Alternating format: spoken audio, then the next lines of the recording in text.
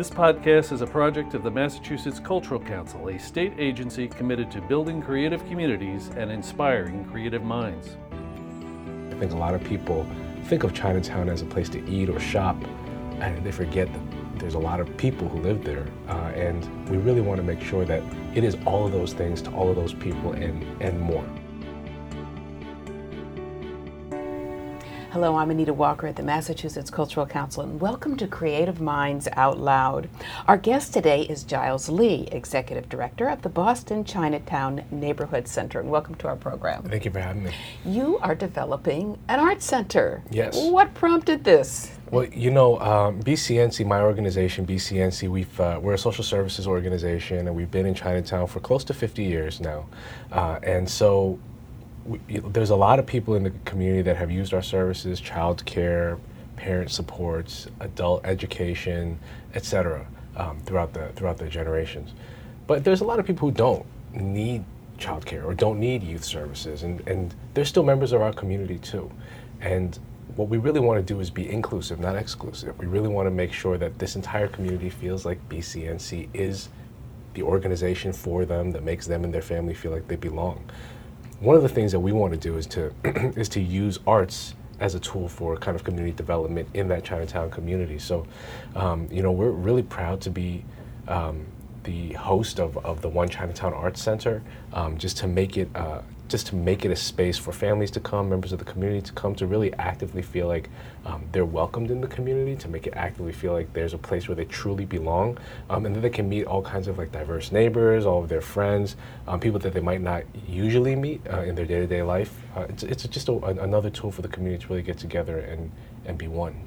You know, one of the things that we've seen in similar examples is how it can be multi-generational, how grandparents can connect with kids, but also that it can be really participatory. It's not just a place to go and look at art, but to be an art maker. Is that part of what you're doing too? Yeah. I mean, we hope to kind of span the whole gamut. I mean, it's really for, you know, we want it to be a platform for the existing artists in Chinatown to share, to collaborate, maybe to teach, but also for the young folks of that neighborhood to be able to see people who look like them or look like their parents, have their work up on the walls or have a place where they can perform, because they may not see that very often. And then also for people who are maybe not of the Chinese community or don't know that much about Chinatown to get a real sense of what life is like there, get a sense of that it's just a neighborhood just like any other neighborhood, with people with all the same kinds of challenges that all the rest of Boston faces, in a slightly different context, and really see the commonalities and the similarities between, you know, all the different people of the city, because Boston is so diverse, but there's also that kind of singular identity of being from Boston, and it's just as strong in Chinatown as it is throughout the city. But I think a lot of people think of Chinatown as a place to eat or shop, and they forget that there's a lot of people who live there, and we really want to make sure that it is all of those things to all of those people and more. You know, one of the things that we do at the Mass Cultural Council is we have a traditional arts program, and part of our mission is really the preservation of traditional art forms. So often when people come to America, the first thing they want to do is become as American as possible, and we lose those rich traditions. Is that something you're concerned about in Chinatown? Yeah, you know, it's so interesting because I still have family in China, and my cousin's kids in China can quote 1,000-year-old poems in Chinese. But when you come to this country, I mean, I can't even quote 100-year-old poems in English. And so I think that something about our community, and this happens in a lot of immigrant communities, when they come here, in order to kind of make sure that they have the best chance for success, they forget a lot of these things that are really essential to kind of the character of who they are and where they come from. And it can create a little bit of a disconnect, and that disconnect can build and grow, I think, from generation to generation. And people will discover it and rediscover it in their own ways. But yeah, we definitely want to use this space as a place to kind of honor the traditional arts or the folk arts. But not only that, we also want it to be a place where new art can be created, or modern art or contemporary art that is influenced by traditional art or not. Just community-based art. We really want as many people who are part of the Chinatown community to feel like they can explore as many different facets of themselves as possible. What do you see as some of the really pressing challenges that you cope with every day at the neighborhood center? Well, you know, Boston is it's considered one of the most gentrified cities in the country. I saw a report about 6 months ago saying that it was the like number one. Yeah. So it's always up there, but it's also one of the most diverse cities in the country, and it's also one of the most walkable cities in the country. And so, you know, Chinatown is all of those things. You know, it's very diverse, it's very walkable, of course, and then it's very gentrified, and so the community is kind of changing around us. You know, as I said before, we were founded in 1969, so we've kind of lived through many generations. Well, not me personally, but the organization has seen many generations of people kind of come and go. Right now, we're kind of at a point in history where Chinatown is, maybe its identity is stretching a little. You know, the people that you have thought of as the typical Chinatown resident, maybe the low-income recent immigrant families or the seniors, they just can't afford to live there in a way that they could 10 years ago. And so they're moving to other places, Randolph, Quincy, Malden, and at the same time, there's this kind of luxury or market rate condos or rentals that are going up in the high rises around the neighborhood. And so the typical Chinatown resident is different now than it was, you know, when I was a kid. And change is inevitable. You know, you can't stop that, nor maybe should you. But, you know, to me, Chinatown has always been a place where when I didn't maybe feel like I belonged in other parts of, you know, this society, or when I felt like I was trying to search for who I was as a person, Chinatown played a big role in helping me figure out who I was. And I want that to continue. You know, I still want it to be a place for kids, like when I was a teenager, that this is where I went. This is my social circle was centered around Chinatown. My parents' social circles were centered around Chinatown. I still want it to be able to be that, even as demographics change. And I think the way that we do that is multifaceted, but one of the things that we got to be able to do is to express that through arts and culture. So, you know, it's something that brings people together, regardless of whether or not they are Chinese, regardless of whether or not they have history in Chinatown. I think it's something that really makes people feel like, you know, connected to each other. That's the important thing for me. You mentioned the word gentrification, which is certainly something that is a concern everywhere in Boston, quite frankly. Yeah.